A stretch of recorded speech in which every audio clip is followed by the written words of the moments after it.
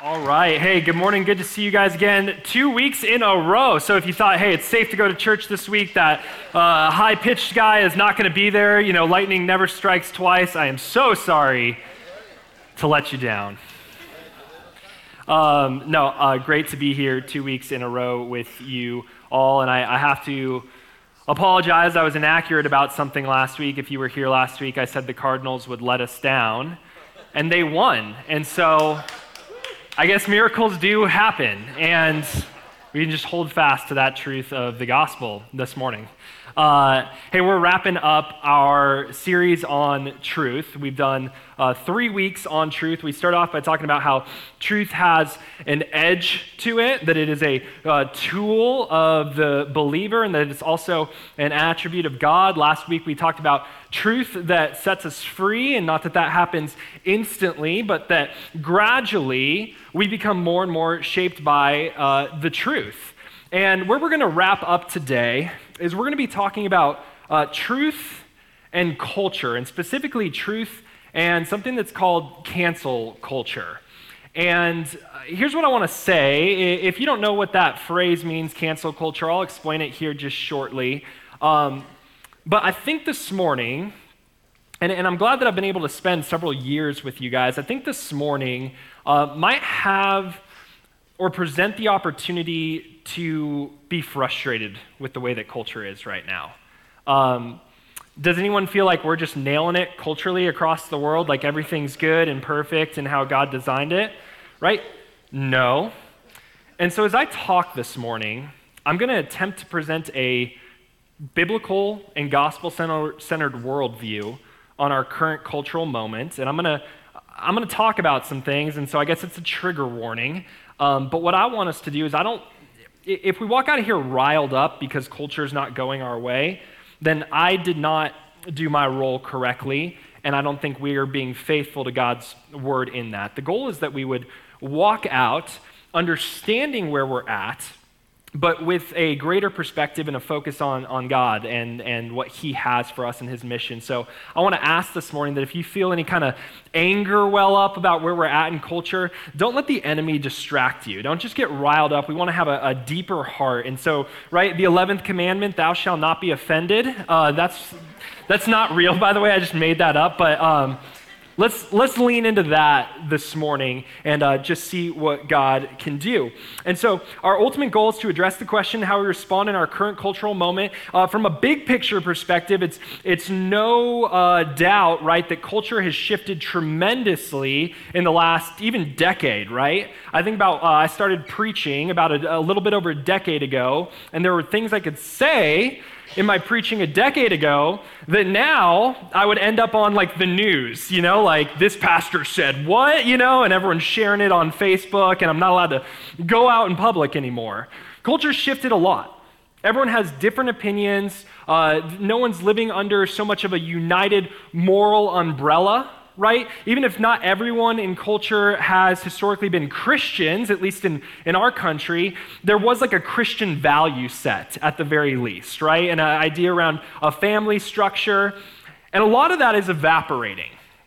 I was in San Diego just a few weeks ago. My wife was out of town, and one of my best friends, he's a pastor. His wife was out of town, and he lives in San Diego. And he said, "Hey, do you want to come out to San Diego for the week and spend time with me?" I was like, "Yes, San Diego, it's awesome." So I go out there, and he's working one of the days, so I decide to go for a walk on the beach. And I'm doing a walk on the beach, and it's a long walk, like several miles walking down the beach in San Diego. It's like amazing. I'm like watching the waves crash. I'm like reflecting, I'm praying, I'm thanking God for his creation. And I get to the end of the beach, and I'm kind of looking at some of the marine life, and I'm just having a great time. And then this thing happens to me, and this thing tends to happen to me, and some of you have this attribute as well. People just come up and talk to me that I don't know. Does anyone else have that weird gene? And I'm not saying like my friends in the church building. I'm saying you're out in public, and something about you sends a warning flag off to other people, and they're like, I should go talk to that person. I don't care what they're doing. I don't care if I'm derailing their day. I'm going to go talk to them. For a long time, I have that gene everywhere I go. And now I've been at this for a while, so I can sense it. I'm like looking at some of the marine life. It's kind of creepy. There's a guy like 10 feet away just staring at me. I'm like, okay, here we go. So he comes up, he's like, do you have the time? In my mind, I'm like, it's 2021. We all have the time, buddy. We could look up. And so he's like, I gave him the time, and he's like, you walking back that way? Now remember, I'm on like a 3-mile walk. Yeah, I'll join you for a bit. Okay. So I try my first parachute. Great parachute for me to get out of conversations is I just tell people I'm a pastor, and that usually shuts it down right away. What do you do? What's your line of work? I'm a pastor. Okay, goodbye. You know, I say that to him, and he's like, really? He's interested, darn it. I played this all wrong. And we take a walk on the beach, me and this guy, his name's Gene, he's in his 50s. And we walk on the beach like holding our flip-flops like it's, we're long-lost best friends. And I'm telling him about my life, and he's telling me about his life, and we come from two totally different worlds. He grew up in what we would understand to be a pretty consistent culture with a nuclear family, and he started a family, and that family fell apart, and he could not comprehend how anyone would want our old structure. He saw it as a failure that you would have a family or values, and I'm just trying to like listen, and I felt it right away, like, who do you think you are, man? Like, what are you thinking right now? And he was almost so pompous, and I'm not trying to knock this guy, but like, he's like, so you're staying with your buddy and your wives are both out of town? Like, you guys want to go party? No. Like, remember the pastor part of that? Like, it just could not compute for him. And so we walked probably about an hour across the beach, and we're just talking, and I'm just trying to listen. And he was such an illustration to me, and I'm like praying for this guy now. He's such an illustration to me of how our culture's departed, right? Like he had a family, he's now divorced, he has kids, they are estranged, he's all about getting as much as he can from life and getting his own and whatever's in it for him. And as I'm listening to him, my anger actually feels more like heartbreak for where our culture is at. And maybe you can connect a little bit and you feel that pain too very closely to you and your families or in your work environments of like, man, what's going on in culture right now? And what does it look like for us? And so here's ultimately where we want to center our time. We want the way of Jesus over the way of culture. We want the way of Jesus over the way of culture. Culture is going to continue to change and shift, and if our goal is just to make it a Christian culture, I think we're going to be in trouble. But if we want the way of Jesus over the way of culture and we orient our lives around that, we don't feel like we're fighting culture wars so much. So our roadmap for the next few minutes is we're going to ask this question: what is cancel culture? We're going to ask what's the Bible say about it, and then we're going to ask how do we respond. What is cancel culture? If you guys would humor me in this, it'll just help me understand where we're at. Who's heard the phrase cancel culture before? This is really helpful for me. Okay, thank you. I'm going to give us kind of a united definition we can go on. You might have heard cancel culture called outrage culture, overly sensitive people, being PC or politically correct. You might have heard it called culture wars, which I've said a couple times already. And you might have heard it called exile or you're out. These are all interchangeable. Here's a definition of cancel culture that we're going to use. Cancel culture or call-out culture is a modern form of ostracism. So that'd be an exile and exiting from the social group. So cancel culture is this exiling in which someone, a person, or something, a tradition, a value, a landmark, a long-held staple of culture, so someone or something is thrust out of social or professional circles, whether that's online, on social media, or in person. Okay, so if you felt yourself triggered by that definition, back to point one, like, okay, that's what we're going to kind of talk about a bit, though. That's part of the culture that we live in. I'll give some kind of broad strokes examples for you. We've seen celebrities be canceled. Maybe they said something about politics, they have a viewpoint that was unpopular, and then all of a sudden, we're not going to watch their movies anymore. We're not going to listen to their music anymore. They're out of our culture. They did this thing, and whether it's actually wrong or it's actually right, it does not matter. It's against my truth. So they're out. We've seen landmarks that represent things that are unpopular in culture be torn down. We've seen staples and traditions that were part of our education systems, our work systems, our holidays be questioned in culture if they're appropriate. We've seen politicians asked to leave office for something they maybe did 20 or 30 years prior. We have seen people who have committed abuses for a long time be asked to leave as those things came to light and people bravely shared about them and they were canceled. We've seen churches have to navigate this type of culture. Pastors who perhaps preached in a different time or era and those things were brought up and they were exiled, or pastors and churches who had streaks of abuses of power that came to light and they were canceled. On a more personal level, maybe you've worked with someone or you know someone who voiced an unpopular opinion at work, and it maybe was their right to do that, but it wasn't in vogue to do that, and so they were canceled. You have someone who's kicked out of the family for their thoughts. The ultimate result is, we don't watch their stuff anymore, we recall them from office, we fire them, they're out of our friendship group, they're out of our work. And it's a lot, right?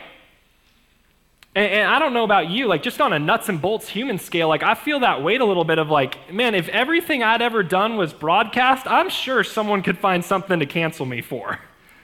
Is that fair? Your old friends, maybe your friends you grew up with, and you love being around them, but you also know you need to be careful who is part of your new friend group versus your old friend group, because your old friends are going to bring up all the junk you used to do. Oh man, have you heard about Derek? We used to call him D-Rec, hey, don't bring up my high school nickname. My best man in my wedding, he took his best man speech, and at our 300-person wedding, he got on the microphone and shared every girl I had ever introduced him to before my wife. Bro, you cannot broadcast these things. Part of the challenge with this cancel culture that we're living in is anything you've ever done before can be broadcast. Now, here's a couple things that I'll point out, and then we're going to get into God's word. I'm trying to build a view for us so we can approach God's word with full context. Here's a couple things I'll point out. I want to encourage you with this. First off, cancel culture is not new. It's actually not new. The phrasing, the branding, the outrage is new, but humans have been exiling each other forever. I'm a big fan of history. I'll take you back to the first time I can remember cancel culture. It was 2003. The nation of France was refusing to help America in the coalition forces, and so there was a large movement, I'm curious who remembers this, to rename French fries Freedom Fries. We canceled French fries. We're Americans, for Pete's sake. We love those little fried potatoes. I remember my mom saying, hey, we don't call them French fries anymore. We call them freedom fries now. They changed some of the menus and all that, and what we were doing, we were canceling. I'm reading a great biography on Winston Churchill right now. He's the most well-known to be the Prime Minister of the United Kingdom during World War II. When he was in charge of the British Navy, though, he was canceled. He made a series of political missteps and blunders, and through the papers, he was canceled. He was kicked out of office. Abraham Lincoln, a large attempt to cancel him, not over issues of civil rights or slavery, but because of his seeming apparent to tear apart the Union. You go back to ancient times, tribes were canceling each other. You're being canceled out of the tribe if you did not meet the custom of the time. Cancel culture is not new. What is new is that everyone now can be a reporter. Because all of us carry these things around, and we dictate everything that we're doing all the time, and everything can be published online, and everything can be recorded, and everything can be shared all the time. So we're facing a new level of scrutiny. Second, cancel culture has done good things and it's done bad things. It has exposed dark sin that has gone unaddressed for a long time. Systemic abuses of women, of children, of systems, of economies have been exposed. It's also done bad things by stunting our speech and our freedom of conversation. It seems like everywhere we're looking right now, everyone's yelling at each other. Everyone's waiting for the other person to finish talking so they can start screaming. Our news is a mess. Our culture is divided. We seem more divided than ever, and we want a Christian perspective. So what's the Bible say about cancel culture? That's our second question we're going to ask. What's the Bible say about cancel culture? This shouldn't be shocking to you. Jesus doesn't specifically use the phrase cancel culture. Okay? There's not like a part in Matthew where he says, now, when you guys get on Twitter in 2,000 years, right? Hey, when the Romans come and ask who your favorite Colosseum fighter is, I want you to point out what this guy's doing. Jesus doesn't talk specifically about cancel culture. But Jesus does say a lot about culture. And by looking at who the person of Jesus is, ultimately, we can arrive at a place where we have a more fully shaped perspective. And ultimately, we said last week that Jesus is God with skin on, so we get an insight into the nature of God's heart.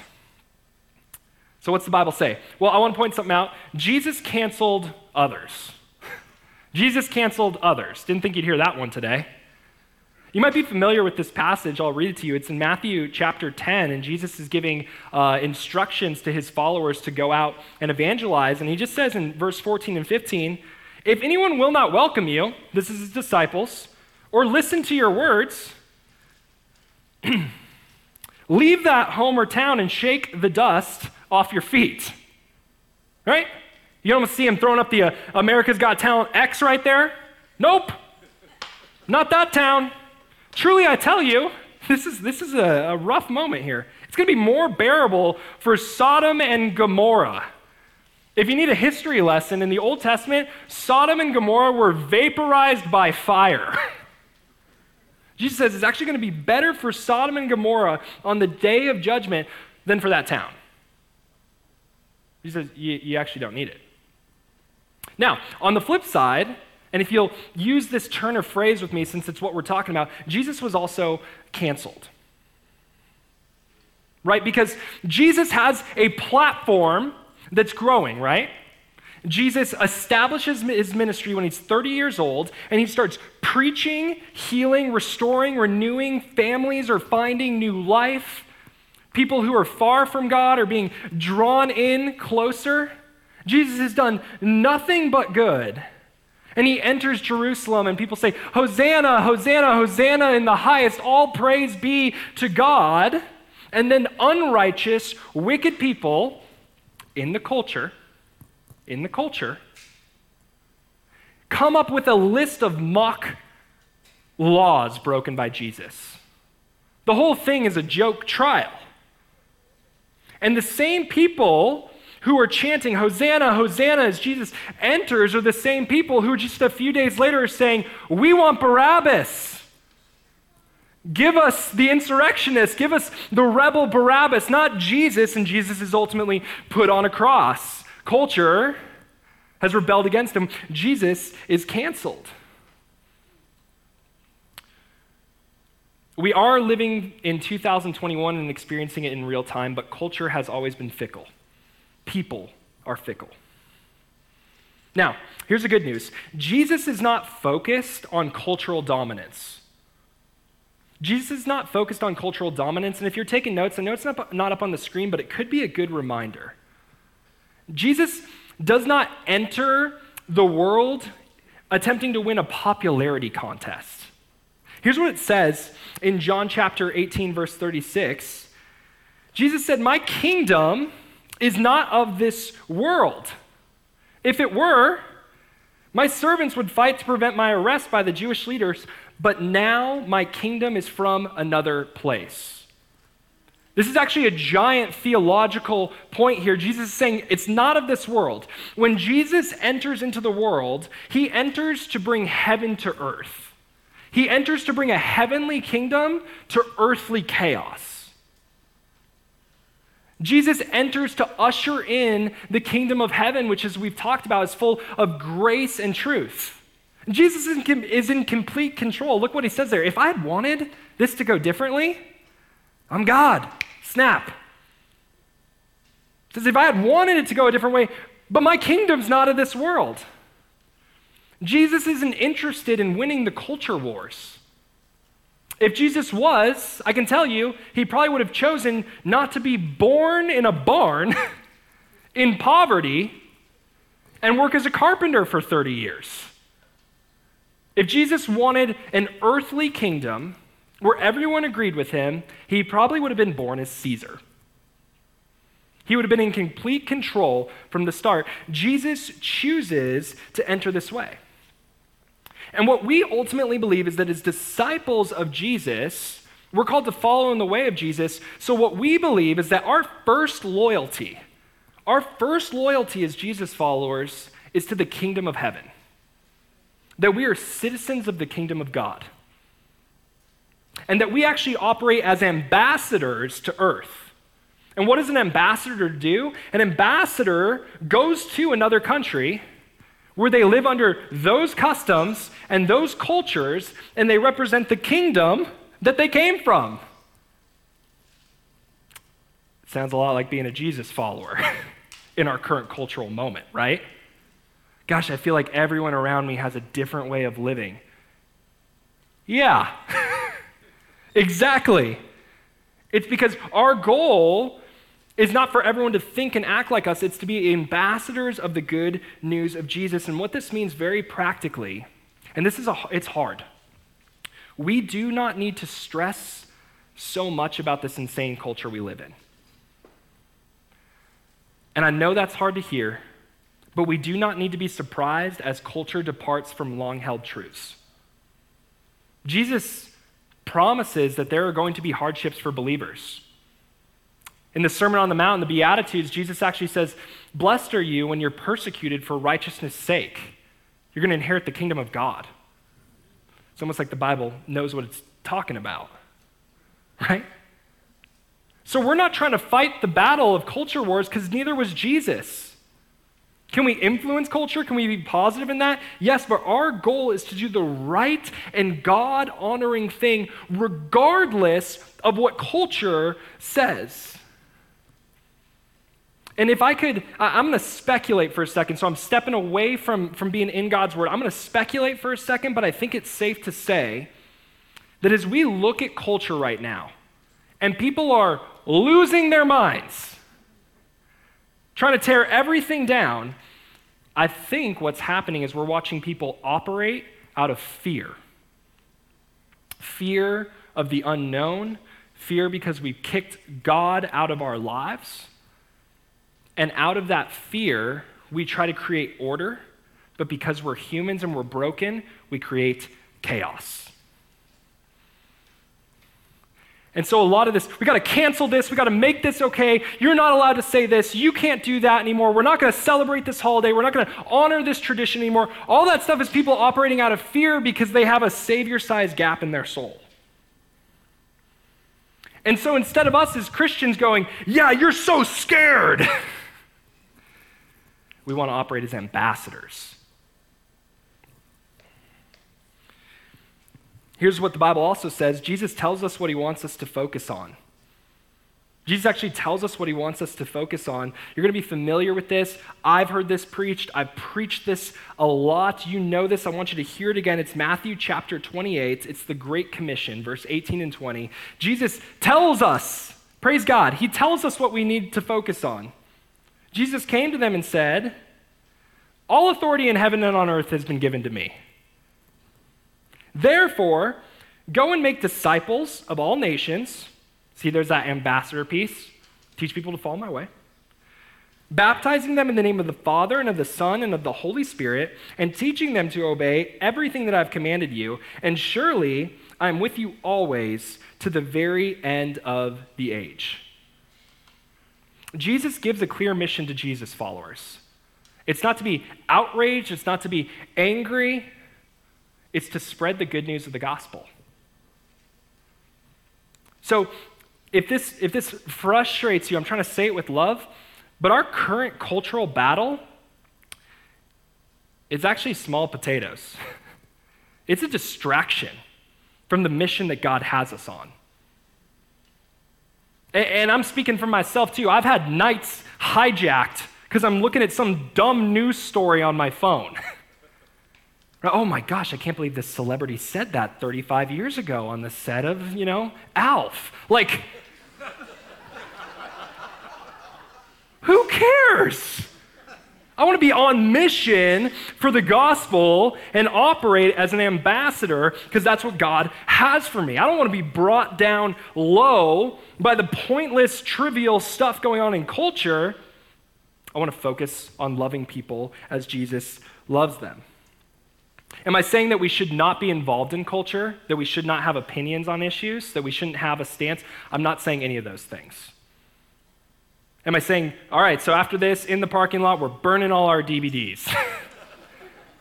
I'm not saying that either. I'm saying we want to have a right and good perspective on culture. So, third question that we'll ask here. How do we respond to this cultural moment? You guys see our roadmap here? We're talking about where culture's at. We're trying to get some truths from Jesus, and then we're just going to ask, how do we respond as Jesus followers in this cultural moment? I want to encourage you again, if you're in this room and you're a Jesus follower, every Christian, since the inception of our faith, has had a unique cultural challenge to face. Does that make sense? In 2021, we're not the first Christians facing something difficult. In ancient Rome, if you were a Jesus follower, we would have assembled as this church, and we would have hoped that as we exited, Roman centurions did not pick us off to go fight in the Colosseum this afternoon in an ancient form of Sunday night football. Now, you look like you're in good shape. You ever fought a lion before? You only do it once. That was a cultural challenge in the ancient world. You fast forward to the 1500s, the Reformation of the church, where the church is splitting into multiple branches. There were decisions that had to be made. That was a cultural challenge. Do you stay with tradition? Do you stay with this new thing God's doing? That was a unique cultural challenge for Christians. You fast forward to the American War of Independence. The Bible says, render to Caesar what is Caesar's. I'm supposed to be loyal, but also liberty and freedom. Which side do I go? Unique cultural challenge. The Civil War, the World Wars. We're just facing our new cultural challenge. And we stand on the shoulders of giants in the faith. And we owe it to the history of our faith and the goodness of our God to respond well. So, a few practical things. We respond in this cultural moment because we are slow to speak. We want to be slow to speak. The book of James, which I'm not sure if I'm allowed to have favorites in the Bible, but it probably is my favorite. In James 1, it says, my dear brothers and sisters, look at brothers and sisters. If you're reading that, it means followers in the faith. So if you're a Jesus follower, that's for you. My dear brothers and sisters at Verde Valley, take note of this. Everyone should be quick to listen, slow to speak, and slow to become angry, because human anger does not produce the righteousness that God desires. Man, aren't we just nailing that right now? Right, for most of us, it actually sounds like, my dear brothers and sisters, everyone should be quick to anger, slow to listen, right? Quick to speak. Human anger will produce your own righteousness and self-worth. Everyone is so loud right now. Everyone's waiting for the other person to finish talking so they can speak, and that's the best that we're getting in our current cultural dialogue. We will be unique if we try to listen and seek to understand before being understood. And it is a discipline and it's a practice. And even that guy I walked with on the beach in San Diego, I so desperately wanted to just slap him in the name of Jesus. Go all, Old Testament in that moment. But no, maybe there's just a seed scattered in that moment for him. I've been getting my hair cut by the same barber for the last 6 years. His name's Royce, and he is a devout atheist. And he says the craziest stuff while he's cutting my hair, and I don't challenge him because he has a knife in his hand, essentially, right? But I'm not perfect. I'm just trying to be slow to speak. He has a lot of hurt from the church in his background. He has a lot of opinions politically. He has a lot of stuff in culture I completely disagree with, and I just want to listen to him. And so it's been like a 6-year journey. I invited him to our wedding. My wife thought I was insane. You invited our barber to your wedding? Yeah, I don't know. Maybe he'd hear something, God would get a hold of his heart. She's like, oh my gosh. Just 1 year ago, 5 years and a half decade in, he finally looked at me and he grabbed my shoulder and he said, most Christians are pretty terrible. He said something worse than that. He said, yeah, I think you're all right though. You do? Praise God. Amen, Okay, I want to be slow to speak. I want us to be slow to speak in this cultural moment. We don't need to go out and yell and scream about all of our opinions. We're slow to speak and we share out of the overflow of Jesus. Second, we practice the golden rule. We practice the golden rule. You know this rule. Jesus gives it to us. It comes out of Luke 6:31. Do to others as you would have them do to you. It's funny how we all know it, and it's pretty easy to forget it. Notice in the golden rule, there's not a promise that if you treat others how you want to be treated, they'll do the same to you. That's not there, but it's still something that Jesus asks us to do. Jesus says it in many different places in different ways. He says if a soldier asks you to carry his pack 1 mile, I'm actually going to say carry it 2 miles. If you get hit, turn the other cheek.